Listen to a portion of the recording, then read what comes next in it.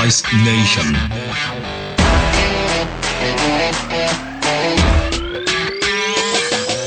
Season's greetings, fellow North Pole elves. No, you don't want to be South Pole. That's where all the angry elves are. Everyone knows that. Welcome to a most festive installment of Device Nation, the voice of operative orthopedics. Yesterday was literally National Answer the Phone Like Buddy the Elf Day. A really awkward scenario for me, given no one who had called me had seen the movie. And yes, I said season's greetings, not season's beatings. After the year many of you had, the latter might be more accurate. So relax, grab some candy canes, candy corn, and syrup if you've got it. I've got hot chocolate, a roaring fire going, and a classic Christmas poem just for you.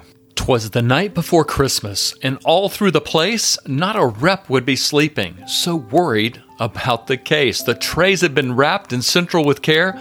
Morning's light would reveal what holes might lie there. A complete set of implants weren't under the tree, as back quarters had claimed another tibia, size 3. So with surgeon in toga and I in red cap, medial parapatellar would expose the kneecap. When out into receiving, there arose such a clatter, I ran from the room to see what was the matter. Away to the doc, I flew like a flash, ran over the director, knocked him on his ash, when what to my wondering eyes did appear, a shiny red van holding implants so dear. With a jolly old driver, so lively and quick, I knew in a moment he must be St. Rick.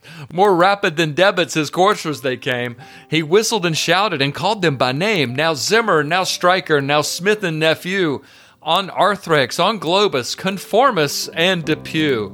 I heard him exclaim as he backed away slow, "Merry Christmas to all. Now get that P.O." Speaking of St. Nick, my courier's name is actually Rick, so it'd be St. Rick, I guess. A real man he was. St. Nicholas, allegedly the Bishop of Myra in the 4th century, was known for his generosity and kindness, which gave rise to legends of miracles he performed for the poor and unhappy. I am so excited to bring the story of a real-life surgeon Santa in the form of Dr. Paul Fellers, who's been bringing generosity, kindness, and orthopedic miracles to the poor and unhappy for decades. You're going to want to hang around for that. Well, it truly is the most wonderful time of year. We kicked off a new series entitled Joy and Pain in the middle of the Christmas season. On a side note, it embodies just that for so many, doesn't it? Ever since a nurse broke out in tears when I asked her how Christmas went, I've learned need to be a little extra sensitive this time of year, right? The joy and pain we're looking at, though, has nothing to do with family gatherings. No, we're talking about it in the context of retention. Remember the formula? You heard it here first. Retention, how long reps hang around in this space, equals joy,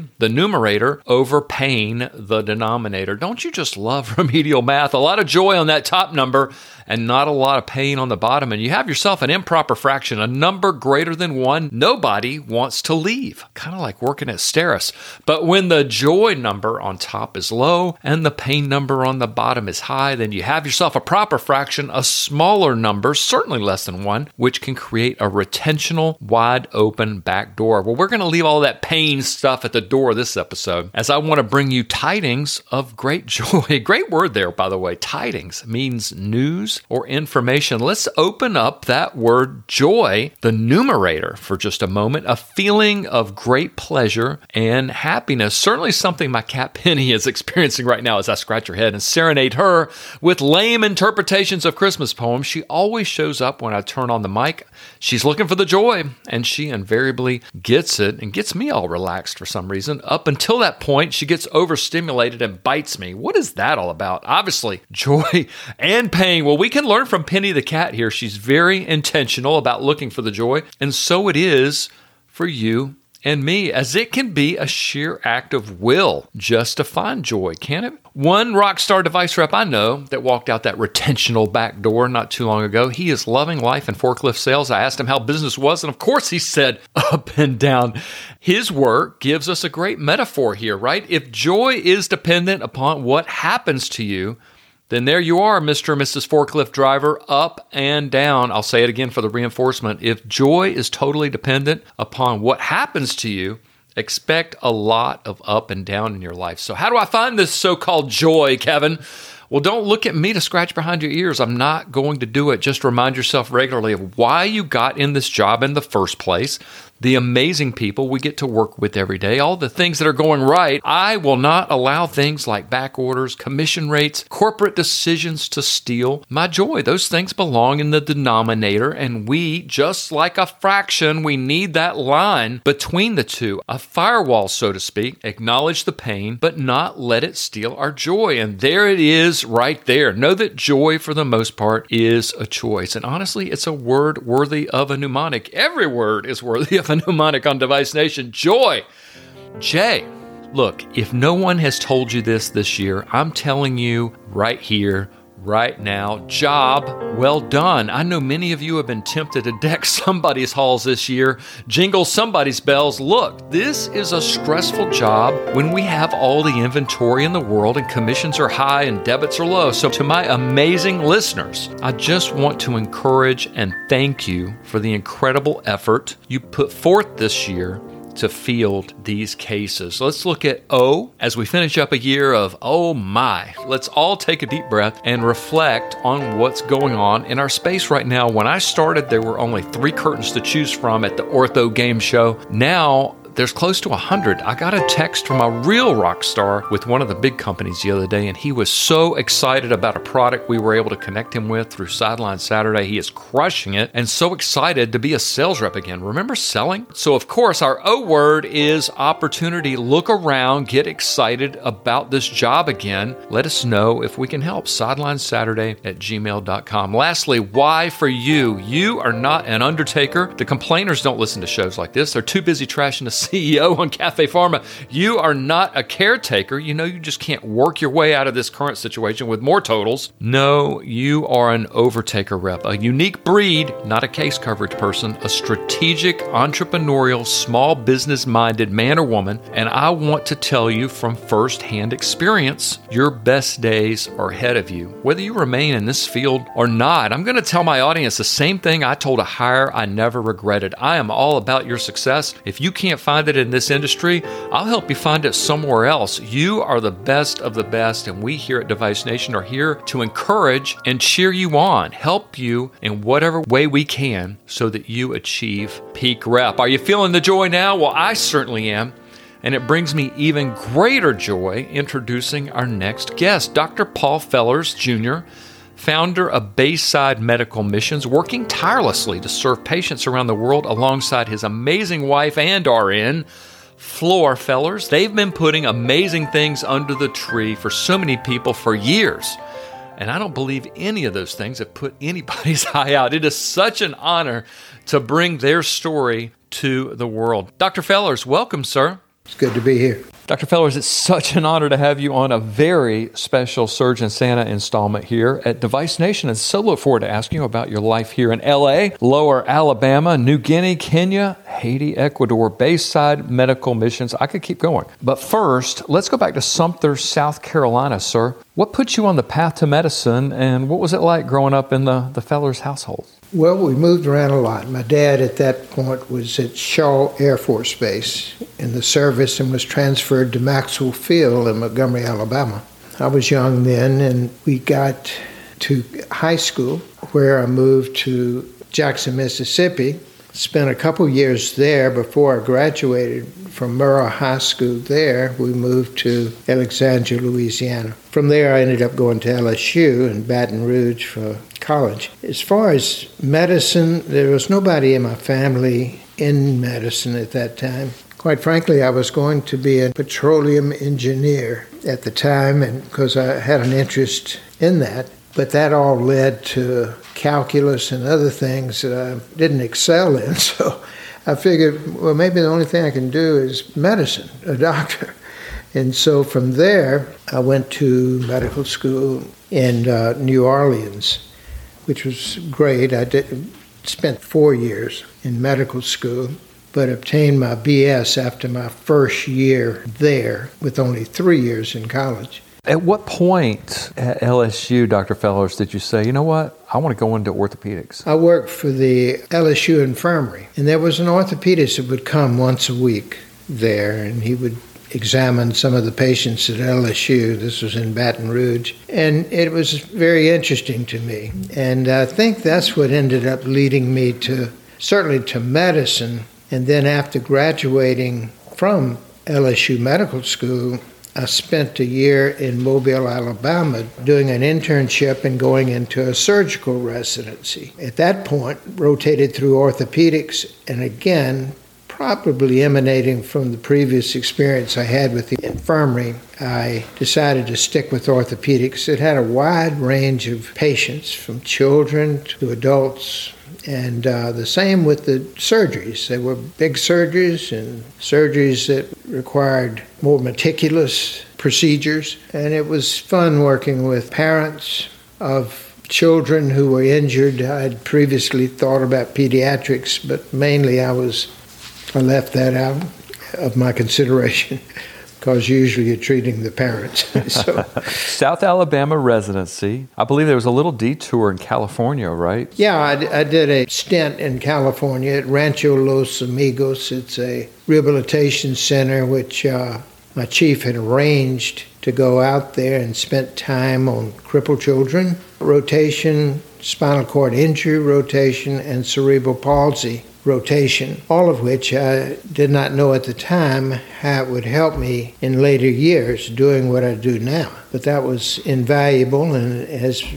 I've come to appreciate that opportunity. South Alabama, I was in that very facility just a few weeks ago. What was orthopedics like there in the early 70s? It was a good training program that they had. At that point, total joints were just coming out, and most of the private doctors came over to help us, but more to do the cases themselves, to learn how to do total joints. So it was kind of an interesting time of their learning as well as us in our training. Also, arthroscopy was soon to come out, and so we enjoyed that advent and change in orthopedics. On to the Great Lakes Naval Hospital, sir, as an orthopedic instructor. Thank you for your service there. What was your time like in Illinois?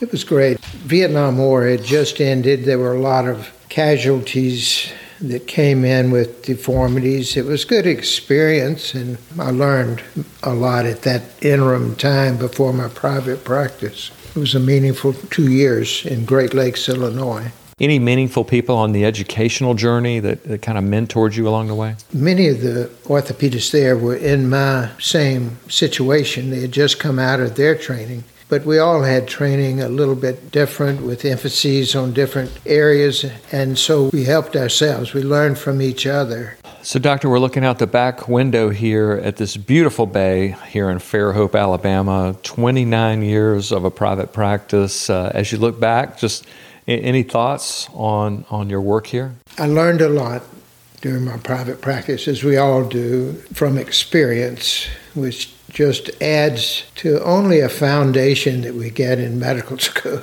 The experience was great. I teased my hospital that they really helped me out learning improvision when they wouldn't get me what I needed as far as instrumentation and whatnot. And so that was kind of a joke, but it's a bit truthful. That's the thing on missions, that you must improvise when you don't have equipment. But we at Levita have been very fortunate to have a full armamentarium available for us. What was your favorite procedure to do while you were in practice here? I enjoyed sports. I enjoyed arthroscopic surgery, as I think we all do. Actually, in Fairhope, we became the first that were doing orthopedics in our area, and that included Mobile because my associate then, Dr. Bob Eubanks, trained at Arkansas, where they were highly into the early arthroscopic surgeries. And so we tried to get our hospital to obtain arthroscopic equipment, and they did not get it at first and didn't see the promise in it. And so we had a hospital in Mobile to obtain it for us, where we took our patients there. And it was very successful there, and the hospital soon saw that and did get our equipment. But that was after about a year or so. During this time, my practice, we would take a week off to go on missions. You couldn't do that with private practice any longer than a week or so, but we enjoyed doing missions. from the early onset of our practice. You stepped out of private practice and stepped right into full-time missions, and I know it didn't start there, and you just alluded to that. Tell us about your first missions trip and why you're doing it still to this day. Yeah, I would say this because of our first mission trip.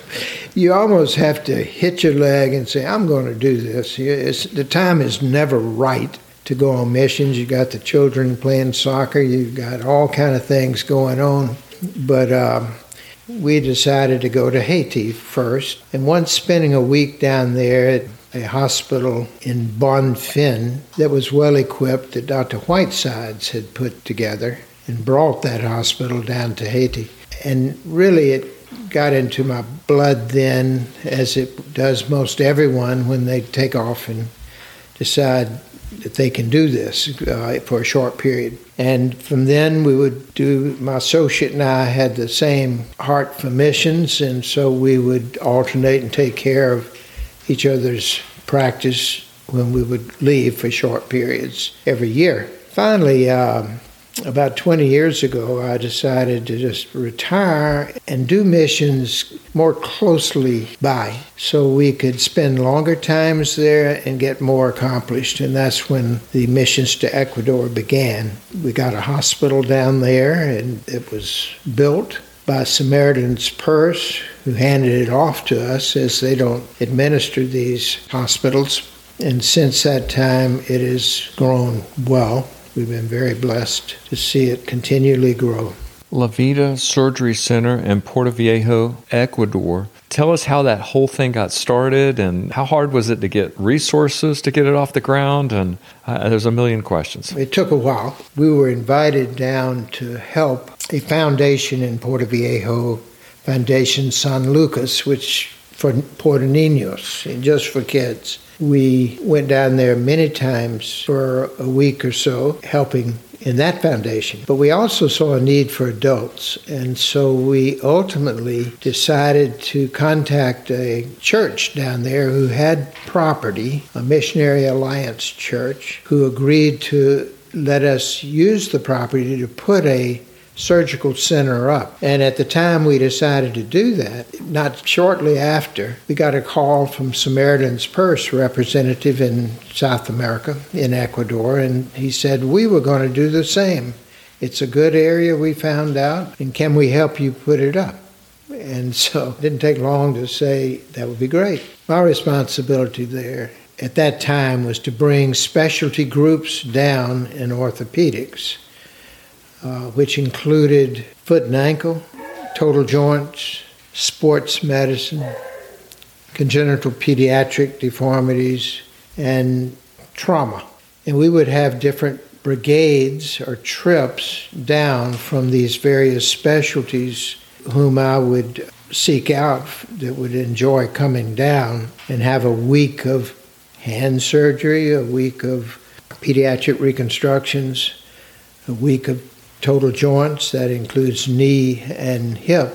Total shoulders were also done with the sports medicine doctors. And that has worked quite well to where we have about 12 brigades going down a week, repeating some of the specialties that need help. As a rep, I've been facilitating mission trips my entire career. People going on missions and needing metal and plastic. It struck me as I was putting this conversation together in my mind that older subset of equipment is disappearing. And at some point, now you're into the stuff that we're using now. It's got to be more challenging now getting equipment donated, isn't it? Yeah, it's always been a bit of a challenge, but there are people out there that really want to help in such situations. There are various corporations. Zimmer has donated all of our joints that we do, shoulders, hips, and knees. They have been very faithful.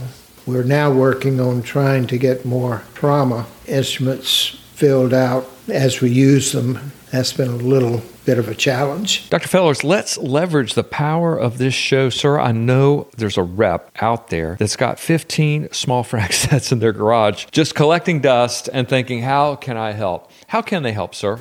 Yeah, I think the best way is to go to our website, which is BaysideMedicalMissions.org. And there we have contact information. Ultimately, that would be sent to different areas depending on the specialty involved. They can contact us through the email there, and we can direct them as to whom to send it to. But yes, that would be much appreciated. Anything that can be help in orthopedics, those listening, I'm sure, know what that is. As you look back, I'm going to link to a YouTube video I saw this morning that was just a brief overview of some of the things that y'all have done there. Any notable cases, any notable families, anything that just jumps off the page at you? Yeah, there are many cases. There's one video on Herbieto. I don't know if you saw that one or not, but it's a fellow that has been crippled ever since he was a teenager from slipped capital femoral epiphyses. And this particular video will show him later in his 50s, got bilateral hip replacements. His first question after that is, when can I ride a donkey that he had? He's a farmer, as many are here in Ecuador. It was very touching. People in Ecuador are very appreciative of improvement. Another thing that we do is we have specialized wheelchairs that are not just your typical wheelchairs, but they're specialized for total body involved CP. And that gets them out of bed because they cannot sit up or walk without these wheelchairs, and they can be brought to the dining room table with the family in the evenings rather than food brought to the bed. I mean, it's life-changing. Just another service we do once or twice a year. Tell me about the need versus the resources that you have in place there. Are they far exceeded by what you can do and you have to triage your way through this? Or do you have enough help to basically get through the caseload of the patients that are showing up at your door? Well, basically how we work is we have a waiting list made for different problems. Hand problems that need tendon transfers and hand trauma put on a particular list. The pediatric cases are put on a list. All the other specialties I mentioned earlier. We have then to schedule the time for the specialist to come down, and he will often bring a PA or his surgical assistant, his own CRNA or anesthesiologist, and so all the help comes with the brigade. We have sometimes our board members recruit. We have an anesthesiologist and a CRNA who recruits anesthesia if the surgeon doesn't want to bring his own or can't bring his own. So we have it all set up that the help is brought when the brigades come down. And then we have several weeks of post-op care and whatnot, and they get good follow-up. This is not like itinerant surgery when you come down.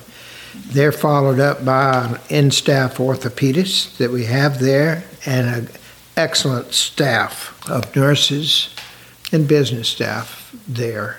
So we're seeing patients all year round, 24/7. Even doing some acute surgeries, the orthopedist there will do acute surgeries if they need it in a timely manner before the brigades come down. Most of the surgeries are done during these brigades. We got a lot of reps that listen to this show, Dr. Fellers. Is there any place for someone with our experience to come down and help out? You know, always. Any visitor that comes down is welcome. Many of the reps are capable in surgery, no surgical technique. We don't have extreme limitation there as far as some of the hospitals in the States do. So they're welcome to scrub on whatever specialty they may have an interest in. And I'm sure there are many that are capable of doing so. I remember when we could scrub in on cases here in the States, but those days are long gone. I'm sure it's a little bit more flexible once you cross the border. It is. We don't operate in a cavalier manner. Right. I mean, our standards are high there. Our ORs are equipped to proper air exchanges, positive pressure, all to the standards in the States. Also, the facility is built to the earthquake standards because that is the one problem we can often have. It becomes the triage center when an earthquake occurs. It's the 911 we get. You brought up earlier about the hospital not giving you the arthroscopy equipment that you wanted. And I distinctly remember working at a hospital earlier in my career. And one surgeon in the group would just go absolutely ballistic about what he didn't have available. And then there was another surgeon who just seemed to be as cool as a cucumber and would work with whatever was put in front of him. It struck me many years later that the only difference between those two guys was the cool as a cucumber routinely went on missions trips. And it always made me wonder, does working in a scenario where you know you don't have every resource at your disposal, does it change you and make you a little bit more flexible? That's a good thought. It does. I mean, you have to at times, because you can't have everything. I will say, though, that La Vida is well equipped for the most part. But what we get is trauma that has been treated elsewhere. And so often in Ecuador, it might not be the best result. Not to put down their medicine, because they have good medicine in Ecuador, but occasionally we'll get nails in there and other things that we don't know what they are and have to take them out and replace them. And so you don't have the proper screwdrivers and other things. So improvision is a good part. I would say to your situation of the two surgeons, there is a balance between the two. Sure. If you just constantly settle for what you have, which I don't think you're saying that about the cucumber, but you want to get it. You can do your best for the patients. And yet, on the other hand, you've got to adjust if you have a situation that where the hospital is a bit slow in getting these things. And they have to watch their financial situations too, so that's understood. What would be a real Christmas present for Bayside Medical Missions to receive? What's your most pressing need? Right now, it's in trauma. If we had a pediatric hip set, we often have to bend plates and make our own hip nail to go up into the neck and down the femoral shaft. We end up having to improvise there. We're always using up what we have, and so you mentioned something about the small fragment and large fragment set, mini fragment sets. Those are very helpful. That takes generosity back here at home. What's the most common deformity that you see in Ecuador? Pretty much the same as here. The only difference is we receive a lot of old fixations that have gone to non-union. Right. So we receive a lot of those. We receive a lot of infection, which is very common in third world countries, osteomyelitis. Ecuador is a developing country. It's not a third world, but we still see a lot of those conditions. The population there that we treat is the majority of the people who cannot get access to the private doctors, which are available there, but they have not the funds to go there.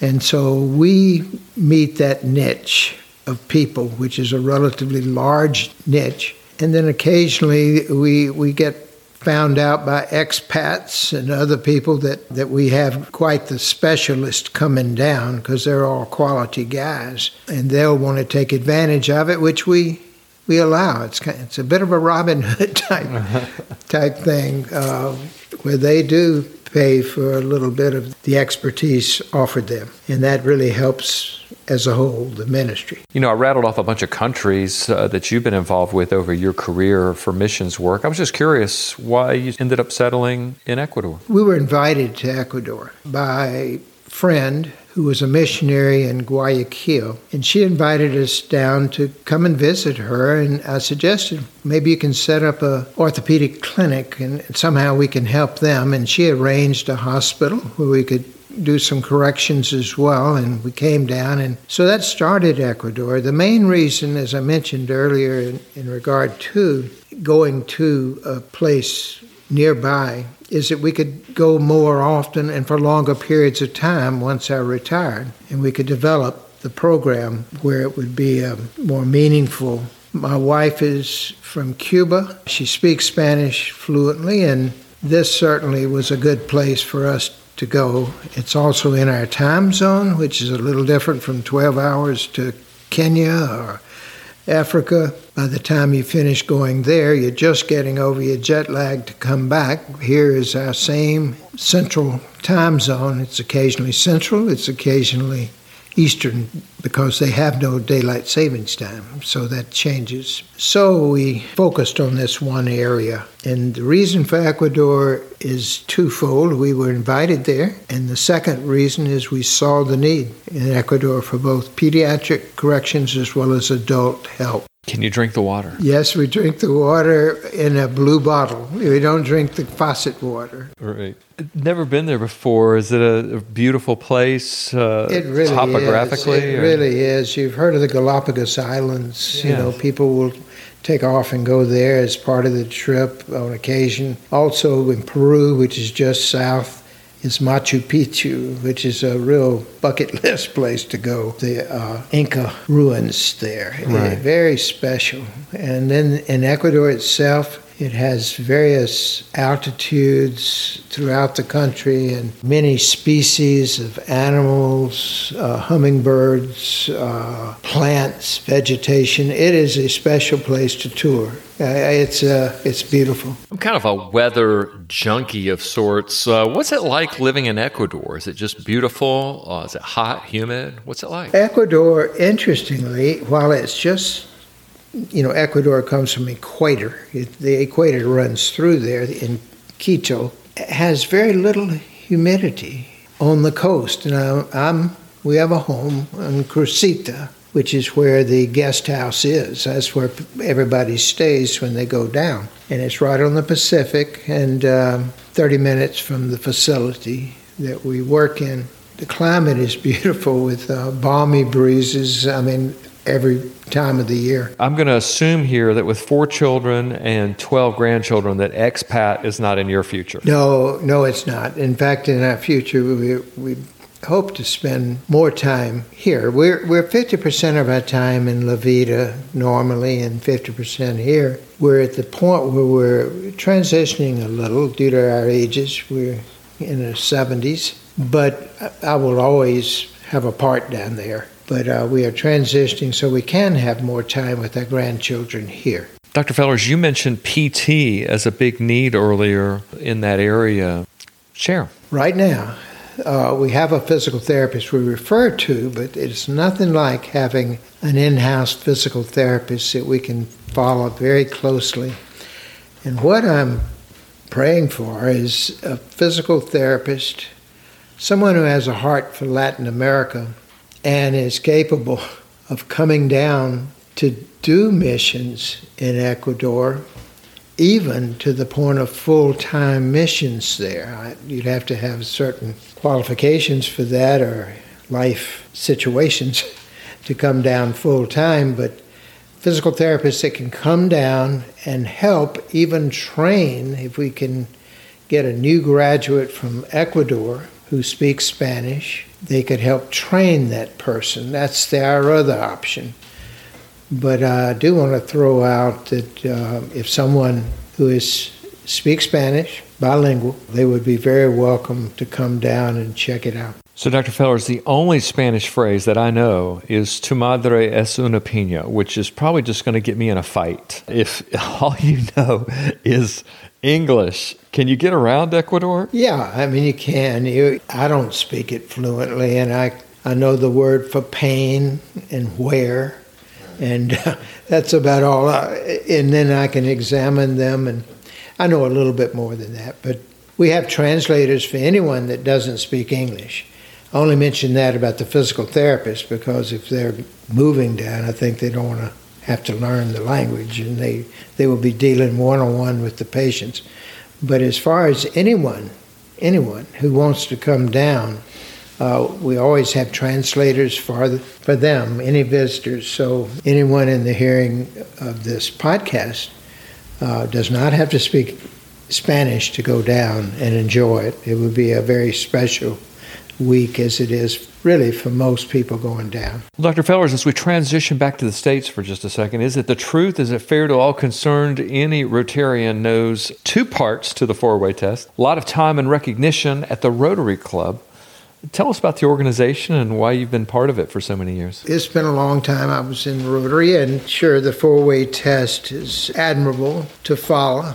With service comes gratitude for those that are served, but I think we're designed such that it gives us a great sense of gratitude and contentment to help others, and that's something we all find. Rotary has helped a lot. In fact, they've given support on a yearly basis. I'm very appreciative of the group.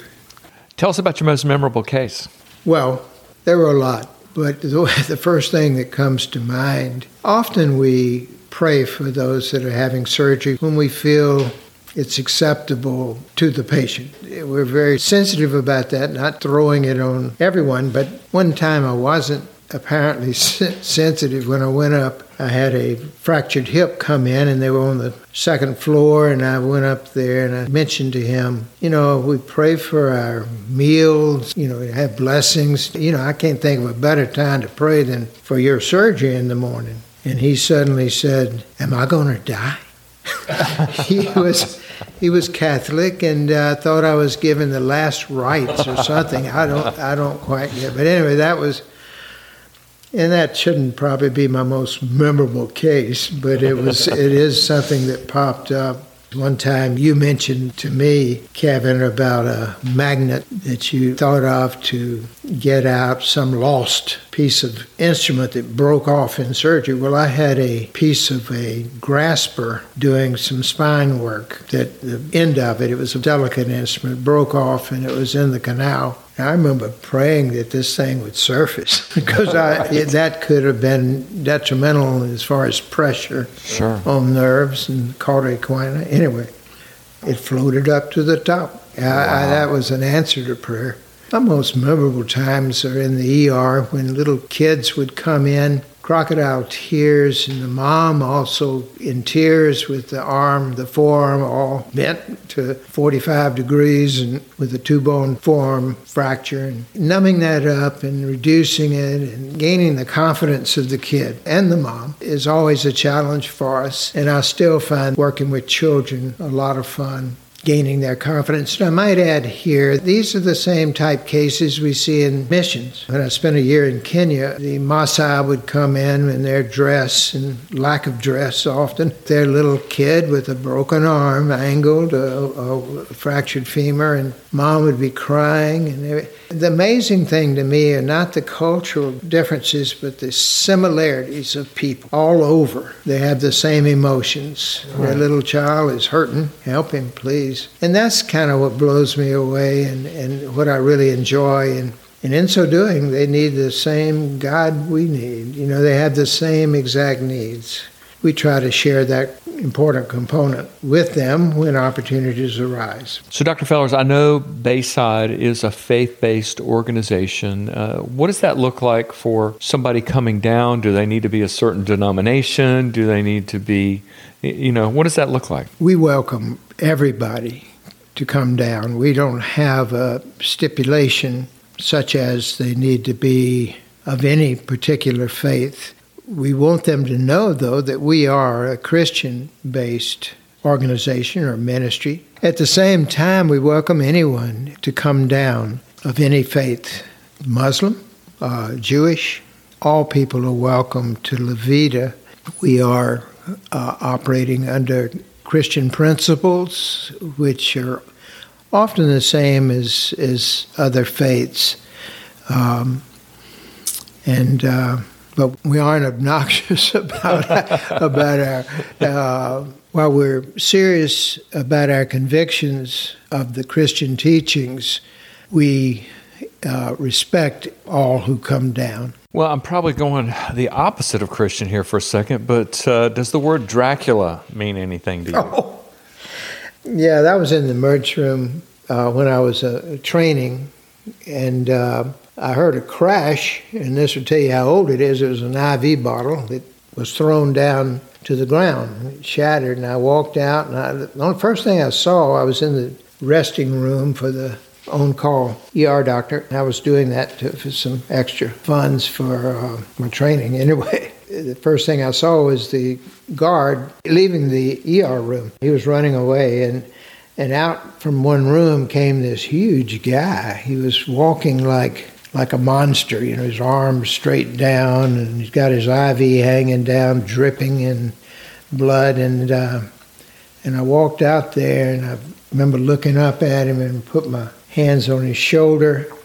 He was a diabetic in a hypoglycemic situation. He was real confused. But anyway, he was saying, "I am Dracula." And, and I put my arms on his shoulder and tried to say, "You've got to hold down." And all of a sudden, after he said, "I am Dracula," again, his head went down and he bit my neck. I pushed him back up, and I didn't realize this, but I lead with my left hand, and it was like hitting a home run. I mean, it was just no feeling whatsoever in it. The guy went against the wall, slivered down to the ground. It was what we often want to do in the ER anyway, but this was a self-defense thing. The hardest part of the whole thing is going home and explaining this red thing on my neck to Flor, my wife, that it was, and telling her this Dracula story. Where's sterile garlic when you need it? Yet another thing that the hospitals won't provide for their surgeons.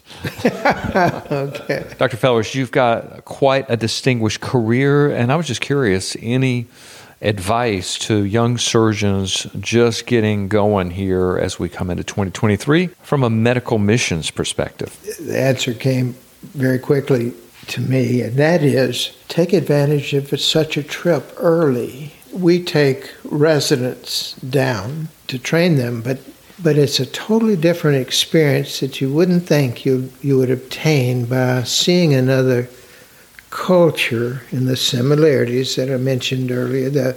Anyway, it gets in your blood how you're helping them and the gratification they return to you for anything. My advice to an early surgeon is, yes, your family is priority, but do this for yourself and for them, is try to go as early as you can and as late as you can. It's never too late to go on a mission trip. We enjoyed taking our children that were of age to all of our trips, and they benefited so much by this. It just adds another facet to their makeup of having gone to a foreign country and whatnot. So that would be my advice, yeah. Well, Dr. Fellers, I can't tie this interview up without asking you about your wonderful dog that greeted me at the door and who serenaded us throughout this interview. I have never seen this breed before. You got to tell me about this animal. It's a special breed. We found him in Ecuador crossing a street, which I thought was a little rat, a big rat, and it was this little puppy that crossed the street, and we could see it soon to get hit by a car, so we got him in the car. Still had puppy breath on him, but he was lost from his mother. So we decided to keep him, and it turned out to be an Ecuadorian Chola. Sounds fancy. Yeah, and so we would tell everybody when we brought him home that we've got an Ecuadorian Chola. Now, Chola is a stray dog mix, a mutt. That's what they call them in Ecuador. Not so fancy. Cholas. And but we use that word because it you're right, it does sound fancy that we've got this breed. And we have one girl who always wants details, and so she Googled Cholas and tried to find out this breed, but was unsuccessful in finding out. We finally told her. But sweetest dog, little Ecuadorian dog. She acts as a guard dog. As you know, Kevin, she'll bark when anybody comes up, but she's sweet as she can be. She certainly announced my presence. Yeah, I didn't know. Well, what's next? What's next for Dr. Fellers? Next, and what we're in the middle of is transition a little bit. We're delegating our responsibilities, which we've had over the past 20 years, to others, and but we'll always be around for Ecuador, which is still our focus. We want to spend more time with our great-grandchildren and grandchildren and whatnot during this season. Be glad to talk to anyone who has an interest in this particular ministry of La Vida. Well, Dr. Fellers, I love word origins, sir, and I had to look up your name. It turns out the surname Fellers has a UK history to it and was a name for a friend. I thought that was really cool. That's new to me. So you, sir, have been that friend to so many patients, both locally and around the world, and I just wanted to thank you for your service. You're very welcome. It's almost a selfish thing when you do it, the gratitude you get from it. And really, that's not false humility or anything. It's just reality. It's just when you serve, it's the way I think God wanted us to be when we get an opportunity. Thank you again, Dr. Fellers. Oh, you're very welcome. I enjoyed it. And there you are, Dr. Paul Fellers, unanimously voted Surgeon Santa at Device Nation here in 2022, although how he gets all those implants down the chimney is truly a Christmas miracle, a real teachable moment when he talked about the necessity for improvisation when operating in developing countries. So it is with us. By the way, if one more person says, I'll see you next year, I will go certifiably insane. So as we peer into 2023, I look forward to improvising with you as we carve a path out for success together. Don't let go of that joy. You earned it, and I think it appropriate as we reflect on all the inventory challenges this past year that I leave you with this. Happy holidays, Merry Christmas to all, and to all a 6 right.